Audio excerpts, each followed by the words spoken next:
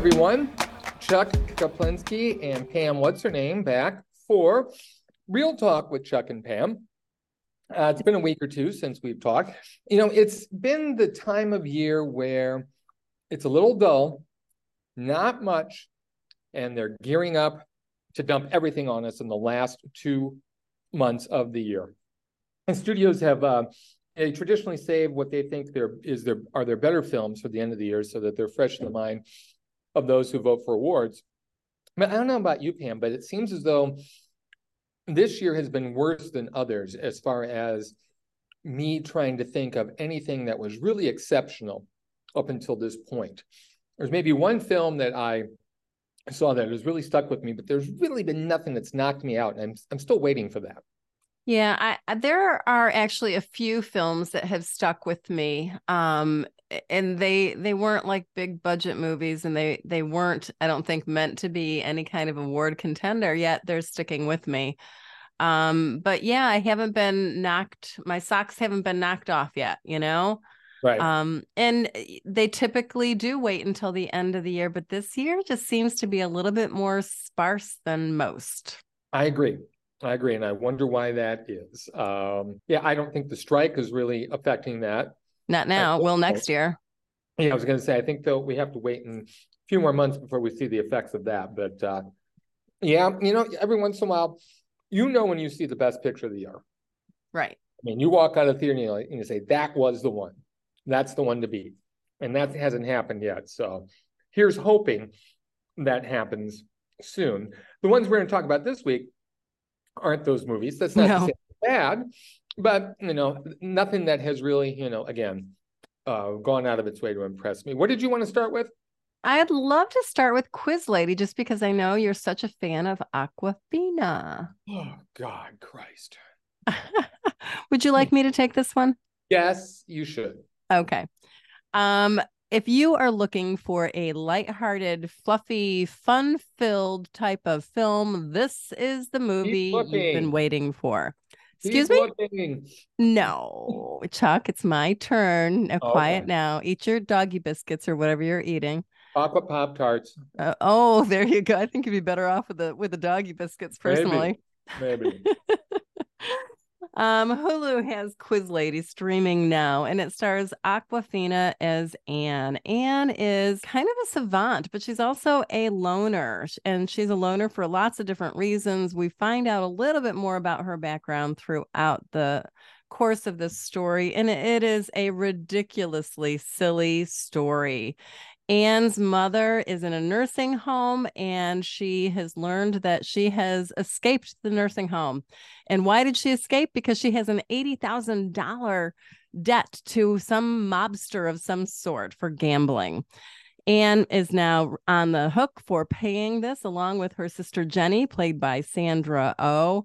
And they don't really know how they're going to make this kind of money, because they don't really make much money. In fact, Jenny is homeless and wants to live with her sister Anne.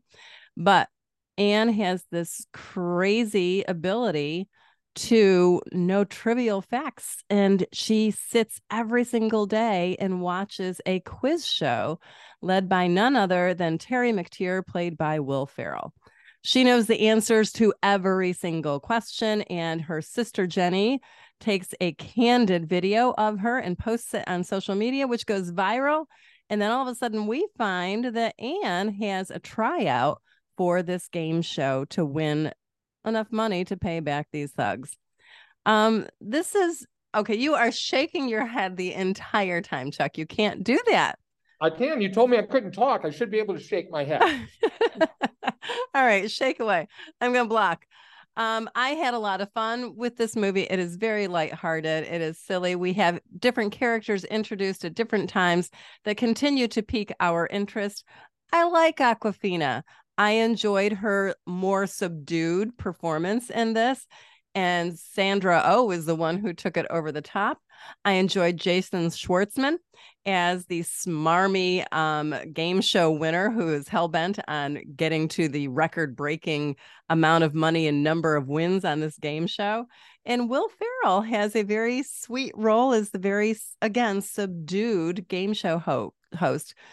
I mean, all of this is very reminiscent of Jeopardy. We also have Francine, played by Holland Taylor, and she's got a cameo. Well, she's got more than a cameo. She's got a role as the cranky next door neighbor who's got a story of her own. Again, just to let you know, because this will not be a video podcast, this is only an audio podcast.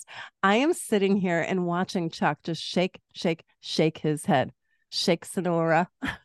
Yeah, it's like I got Parkinson's over here. Anyway, this was a lot of fun to me. It was lighthearted. I didn't have to think. I just was taken away and had fun. Chuck, do you not like having fun? I like having fun. I'm a fun guy. Some people would, other molds don't have anything on me. I'm a fun guy. But this was not fun. It spun its wheels. How many conversations were there between the two sisters of, oh, you got to go on the game show. Oh, I can't do it. Yes, you can. You got to go on the game show. Oh, I can. Yes, it did. I mean, it just beat that thing into the ground. And why did they have to take a road trip to Philadelphia? Can you explain that to me? Because that's where the tryouts were for the game show. Why? Why do you do that? I mean, it doesn't make any sense. I mean, can't you just have it in California where the show is? There were all these different tangents, and they go to different places to do those things. The bulk of the movie should have been the game show. We wait way too long to get to the game show. I mean, can you imagine a series of those shows in which Awkwafina and the Jason Schwartzman character continue to tie, and they have to do another show and another show and another show, and they get to know each other. I mean, I thought the Schwartzman character was great, but there wasn't enough of it. And there certainly wasn't enough Will Ferrell either. I mean, I just thought they blew it. And for Sandra Oh to overdo Awkwafina, my God, she was beyond irritating. So I checked my watch, I checked my timepiece, my phone, whatever you want to call timepiece. Okay, Ben Franklin. Repeatedly. And there's another thing. You had Tony Hale here pretending to be Ben Franklin at this period hotel. He's got like 2 scenes. You got to use that, man. So it just seemed to be a movie of wasted opportunities for me. Okay. Well, we disagree on that. And I don't like to have fun, so Well, let's see if you have fun with the next one. Let's go to fingernails. Fingernails. I liked this movie. I did not. Its problems, and I'm not going to, go on and on and say, oh, this is a perfect movie. It was not a perfect movie, but it got me to thinking, and that, of course, is not something that many movies do. Fingernails takes place in the near future, I'm assuming. Was it because of the computer that they used to talk about matches? You thought that was in the future? What the fuck? Well, no. I mean, I thought that was because of them having this test that they have come up with. There's a test in the near future, as I see it, that can tell you whether you are with the person that you're supposed to be with.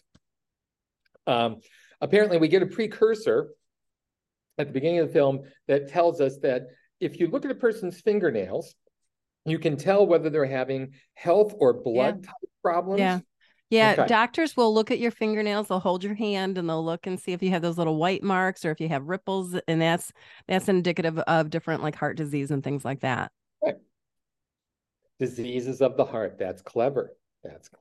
Because this test involves you getting one of your fingernails ripped out and your partner getting one of their fingernails ripped out, and they put it in this high-tech computer reader that Pam was referring to. And so high-tech. It looked like my microwave with an old what was the name of those little computer monitors that we had back in the day in 1980? At least it wasn't a microwave with like a dial. It didn't have the dial. I did see smoke coming out of it, though. Did you see that? Yeah, I thought it was ironic that they had this old school computers and all that stuff. Apparently, though, they can tell you whether you're with the right person, whether you're both in love with each other, whether only one person is truly in love, or whether neither of you is in love with each other and you're just pretending. Jessie Buckley, a performer who I am hot and cold on, is Anna, and she is with Ryan, played by Jeremy Allen White from The Uh, Bear. what? The Bear. Oh, The Bear, the most overrated show on TV, right? Oh my God. They're together. They've had the test done, and they're came back 100%. Everything's great. And they They're get a with, certificate to say so. that's right. And you talk about something old school or tacky. It looks like something that you print off, a ready-made thing that you print off a printer. That yeah. Um, but she starts to have doubts. She starts to have doubts when she actually goes and starts to work at this Love Institute that does this test, because she's curious as to about all this works. And she has her doubts when she meets her co-worker, played by the always wonderful Riz Ahmed. You know him from The Sound of Metal, of course. Yeah, I loved him in that. Yeah, I mean, the guy's great. I mean, there's really nothing he can't do that I don't really like. And of course, I have lost my IMDb page with the character. Oh, there it is. Amir. Yeah, Riz plays Amir, and very low key, very understanding. They work with couples that come in for therapy and to get the test, and she starts to fall for this guy. And complications ensue. Again, I know this film has problems. I know it does. There's no question about it. But there was enough there to make me think about this. And there were enough quirky things about it that I thought were really funny, because they'll put these couples through certain tests to see if they're actually supposed to be together. And one of them is they take them up into an airplane for the tandem parachuting thing. Right. Which I thought was really clever. I mean, that's probably the biggest laugh in the movie. Because, yeah, there's one guy who doesn't want to do this, and there's no way that he is doing this. Just this whole notion of this test, I thought was intriguing. And it's interesting because there's another couple who go back and have the test done again when they start to fight or they start to doubt, and they need that reassurance that, in fact, they are supposed to be together. Does the test work? Who knows? I mean, that whole chicken or egg thing was what's going around in my head. I mean, if you have the test and it shows that you're 100% compatible, is that the thing that you're hanging on to, even if your instinct is telling you, no, this is wrong? And people stay in relationships and they shouldn't? That whole thing kind of intrigued me. And also then there's this self-fulfilling prophecy too. Say you go in with someone, there's one couple that goes in and it's 50%, one of them's in love, the other one's not. Well, love takes a while. Love changes. Love grows. Are you going to take that result and say, okay, well, I guess we're done, and then walk away? And so those are the kind of things that were just going through my mind as I was watching this. Again, there are problems, but I was never bored. I was never bored. Really? Yeah, you were. Oh my God. It was like, when is something going to happen? I was bored a lot. Did you need a car chase or a big fist fight or something? Nope. Just needs something to happen besides ripping fingernails off. That was intriguing. Internal doubt is nothing? Say that again? Internal doubt is nothing? No, I needed some emotion. Everything was so flatlined. And that's why I felt like when you talk about characters being underutilized or actors being underutilized, I really feel that these actors were underutilized. And I think they pulled Luke Wilson in as the inventor of this test as the comedic relief, but it just wasn't quite enough for me. And he was eccentric and odd and played his role deadpan, which can be very funny. But everything was so muted. The colors were muted. Their personalities were muted. There is this thing about, to me, it was like, okay, it was fate. You were destined to be with this other person because you matched 100%. And that was that. And when she had doubts and she was attracted to Amir, Anna was attracted to Amir, it didn't feel authentic. Nothing felt. I felt nothing. Is that though part of the film though? Well, if it is, I just can't connect to it that way then. I need something to connect myself to a film. And I mean, even if I hate a movie, I gotta connect somewhere with something I didn't care what happened at the end. I really didn't. Okay. So So maybe, I don't know, I just looked at it as a society that was in repression, in denial, afraid to feel, and then they needed this confirmation. But I understand what you're saying. You know, it does make it a little hard to be engaged when everyone is kind of walking around, you know, with everything, with their emotions just held inside. right. And I felt like there was some emotion with Jeremy Allen White playing Ryan, Anna's husband, but he wasn't on screen enough to have a whole lot of emotion. Right. Um, Right. so there were these little glimpses of, oh, here we go. Oh, no, we don't. So I was disappointed in this one. I was looking forward to it. I typically like Jessie Buckley and the roles that she plays. But this one just isn't my cup of tea. Okay. There we go. So One, are we going to agree on anything this week? I don't know. How about Nyad? I don't know. You tell me. Oh my gosh, I loved Nyad. Knew you would. And did you? I liked it. I liked it a lot. Okay. So this one, talk about connecting with a character. I, from the very first scene, connected with this character. And for those of you who don't know who Diana Nyad is, she is an ultra marathon swimmer, and she is and was the best of the best throughout her entire career. And when she was 28 years old, she attempted to swim from Cuba, Havana, Cuba, to the Florida Keys, and she failed. So now here we are, fast forward, and now she is approaching her 60th birthday, same as me, and wondering, what have I done with my life? Where am I going? Is the best of everything behind me? Can I accomplish anything anymore? Am I too old to do anything? Where's the excellence? Where's the excellence? Exactly. No more mediocrity. Yes. Yeah, a lot of great pull quotes from this movie. But it boils down to this woman refuses to give up just because she's older.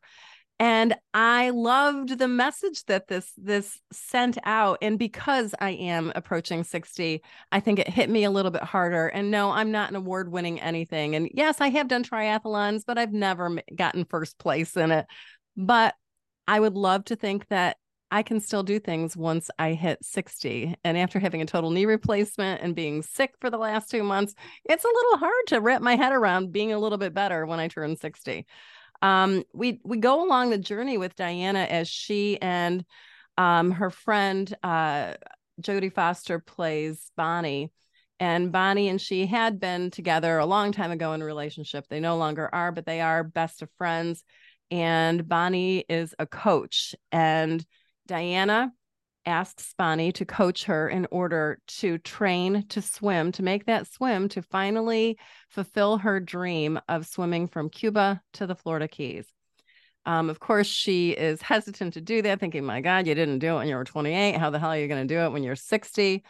And together they create this partnership and create this larger than life team of people that work together to try and try and try. And each attempt, I felt like I was right there with them when she was training, when she was in the water, when she was being stung by box jellyfish or man o' wars and storms came in. Oh my God.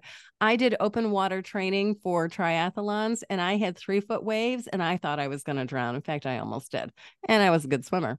So all of these, the cinematography of this really brought me into this film to help me feel the emotion and everything that everyone was feeling as Diana refused to give up, even when she needed to, for her own safety and the safety of her crew and her team. I thought Annette Bening, who plays Diana Nyad, did a phenomenal job, and she trained for a year for this role. And Jodie Foster, my God, she did an incredible job as well. And the two of them together, you believe that they are lifelong friends and know each other inside and out. Their connection was truly there. And I sobbed at the end. I loved every minute. Boy, So it was. Why am I not surprised? Okay. I thoroughly enjoyed it. I thought it was uplifting and inspirational. And like I said before, yes, I have a little bit more skin in the game here because I'm turning 60 also, and I loved the message. It's a good movie. It's really a good movie. It can't escape, the whole sports film cliches, because it is what it is. So that going in. But I think the key is Foster and Benning. I mean, why these two haven't been in a movie together before? Right? I mean, Yeah. obviously, scripts are hard to come by, with two strong female roles, but they're just dynamite. You're right. I mean, you believe that they've been friends forever. It's like seeing, two of the best in a sport go up against each other. They were just fantastic, and that gets the film over, a couple of its bumps. Another guy I want to mention is, and I always get his name wrong. Is it Rias Ifans? Yes. Did I say that right? Or am I I in think the so. That's how ballpark? I would say it. Yeah, Rice Ifans. He shows up as well, and I haven't seen him in a long time. But he shows up as their navigator, a guy by the name of, let's see, what's his name? John. And that was the other thing that I found fascinating about the film was you get a behind the scenes look of everything that goes into this. Right. It's not just jumping in the water and we're going to swim. No. I mean, him going over these charts and looking at the weather and looking at the Gulf Stream and how the water is traveling, and you can't go off a little bit or else we're gonna. I mean, that to me was absolutely fascinating. Yeah. Absolutely fascinating, and it really that also helps get rid of the sports film cliches, because that just grounds it. It makes it much more real. So yeah, and that ending, boy, if you're not a little teary at the ending, and I was too. I mean, that was really something. Especially when they cut back and forth between what we see and then the actual archival footage. Right? My God. So it is really, really an interesting film. I wish, this is one of those that I wish Netflix would have trusted with a wider theatrical release. Right. That would have been spectacular on the big screen. I mean, I watched it. I have a great setup, but to see it and be enveloped by it and a big screen would have been even more immersive. As you were saying, those swimming sequences on the big screen would have really been, something to take in. I have a feeling we're going to get some nominations for this one. I know that Netflix is probably counting on that.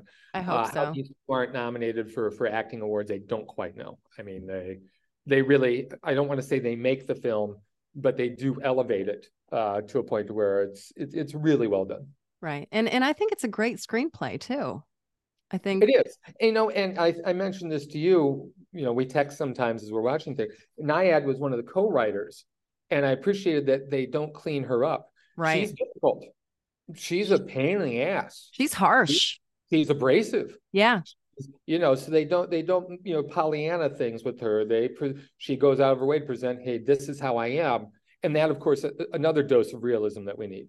Right. And I think, the Elton John movie from a few years ago, and Elton John was a supervisor on the set for the whole thing. He never looked bad in any of it. And let's be real here, people. No one's all good or all bad, and we all have a little bit of everything. We have bad days and ugly days. And I totally agree with you. I was shocked when you said, oh, don't you know that she's a co-writer and a producer on this? I'm like, no way. I couldn't believe that, because it does paint her, I won't say in a bad light, but in a real light. This woman, like you said, she's difficult to deal with. She's harsh. She's abrasive. She is narcissistic, egocentric. Oh God. Yeah. I mean, the world does revolve around her, and every once in a while she figures out how to be a little bit more palpable.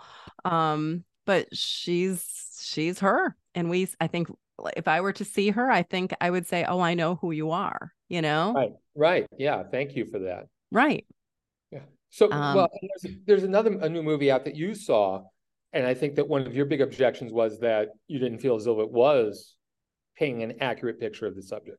Yeah. I mean, I don't know what an accurate picture would be. And we're talking about Priscilla, Sofia Coppola's new movie that stars Kaylee Spaney as Priscilla Presley, and Jacob Elordi, I believe is how you say his last name. He was in Saltburn. Right.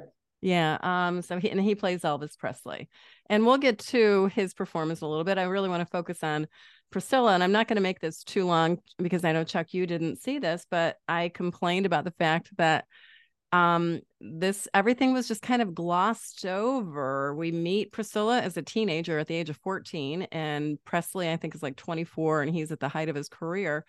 And he falls in love with this child and these parents that she's in Germany, and her father is in the military, and they're stationed in Germany, Berlin, I believe. And her parents allow her to go to these parties and to be courted by this 24-year-old rock star. Man, talk about bad parenting. I mean, Well, okay, Mike, but this is true. We know this happened. right. We know this is true. So, years go by and she ends up flying out to Graceland, and we learn about the courtship, we learn about the marriage, we learn about his affairs, and we learn about their divorce. And there you have the movie. I saw, again, it's the whole emotional aspect. There was not 1 ounce of emotion in this. And if there was an ounce, there certainly wasn't a pound of it. And I needed more. I feel like it just glossed over. I never really, what I needed was like an internal voice. I needed to know what Priscilla Presley was thinking during these different situations. And some actors have the ability to communicate those thoughts to you with their 5 million facial expressions that they can do, and they can communicate that. Kaylee Spaney is not one of them. I felt her performance to be rather flat, but I also feel like that's not all of her fault. I think it's the script, and that's Sofia Coppola. I was going to say, and she's directing her as well. Yes. So, Yes. And then also, and I know some people had issue with the Baz Luhrmann Elvis from, was that last year? I think that was last year. Yeah. With Austin Butler playing Elvis, and he did such a phenomenal job. I think it's really tough and unfair to cast Jacob Elordi as Elvis because he was okay, but again, he was more of a one-note wonder, no pun intended. Well, and is he in the background? He's not totally in the background. Okay. He's enough in the foreground that it's flat. So the entire film to me just fell flat. It was dull. I didn't learn anything about Priscilla Presley like I thought I might be able to. I grew up listening to this and knowing the saga. This is my era, and I didn't learn anything new, and I didn't really care at the end either. The only thing that I was happy about, that I loved, is that the screening took place at 6 p.m. instead of 7 p.m. So I got home by 9 p.m. I was happy. Well, it's interesting. I actually read something, came across my feed today, about how Lisa Marie had read the script and had responded to Sofia Coppola after reading it, saying that she thought it was inaccurate. Oh. And thought that came from it was a very dark version of the story. Yet, Priscilla is credited as one of the writers and one of the producers of this film. So, right. And I don't know that it was a dark rendition. It was just a very glossed over rendition. And Priscilla is, and I don't want to say, I mean, she was in many ways a victim. She was a victim of bad parenting, and she was a victim of an older man taking advantage of her.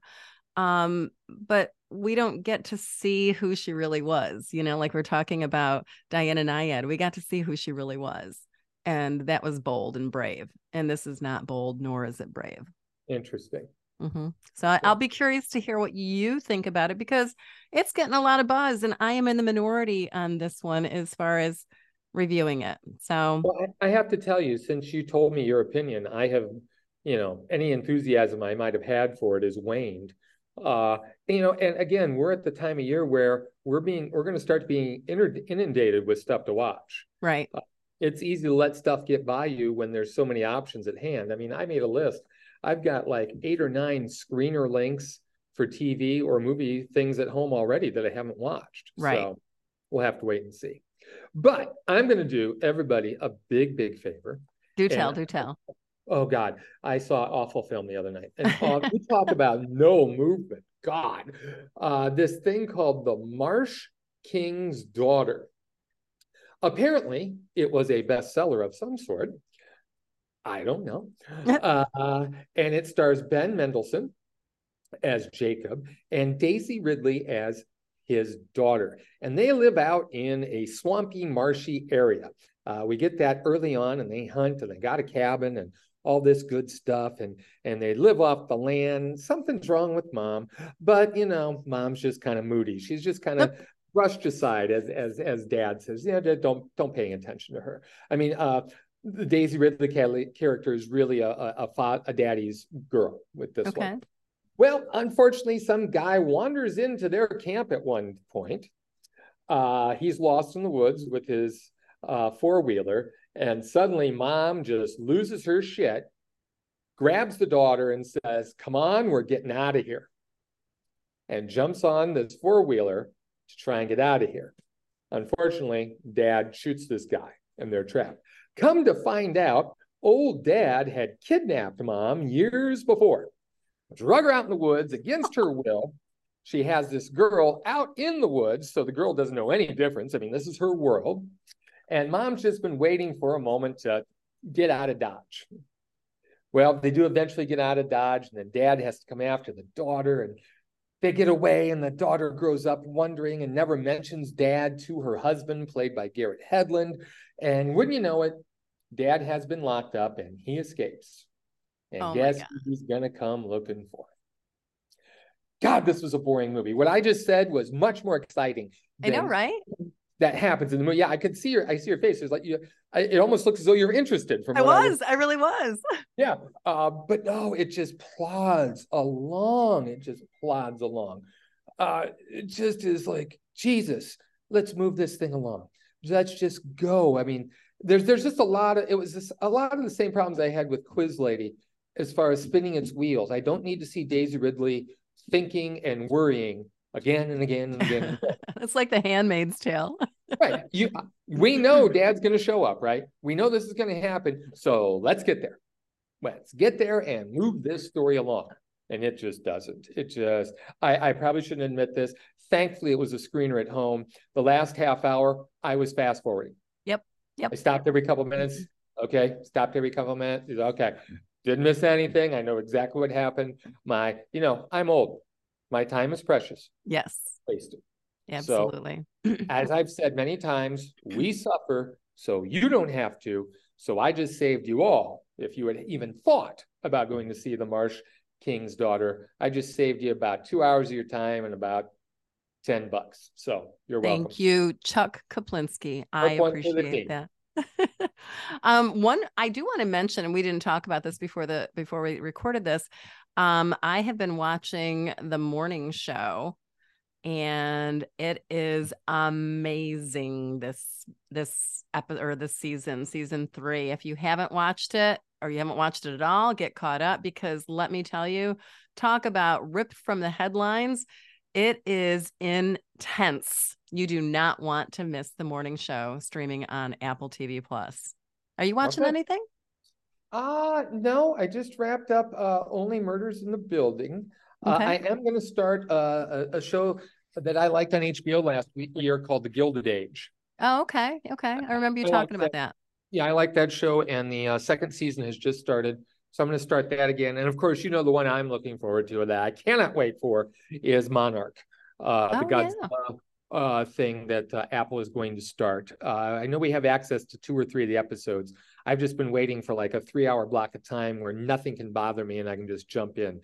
And I know you're kind of interested because Kurt Russell's son is there. Yeah, I am kind of excited about that one. I might actually watch it. So I will get it for you, okay? All right, sounds good. And I will time how much time the Russells are on screen and how much time the monster's on the screen, because I know that's probably a key bit of information you need. Oh, it is. Yeah. Would you, if you would do like a ratio rating, that would be awesome. Maybe I should just have you do that on a lot of different things. Okay, Russells to monsters. Got it. Russell to monster ratio. What is that? RTMR. Okay. The RTMR on this is okay, good. The RTMR on this one is. I'm going to include that in my review. Yeah. Sounds good. Well, that's about all the time we have for this week's episode of Real Talk with Chuck and Pam. Last week, we promised that we would be giving away a little something. We've got a surprise for one lucky winner on our Real Talk with Chuck and Pam Facebook group. So we'll be announcing the winner on there. If you haven't signed up, please join our group. We would love to have you as a part of it, and we'll be giving away more things in the future. Thanks for joining us. Real Talk with chuckandpam.com and on Facebook.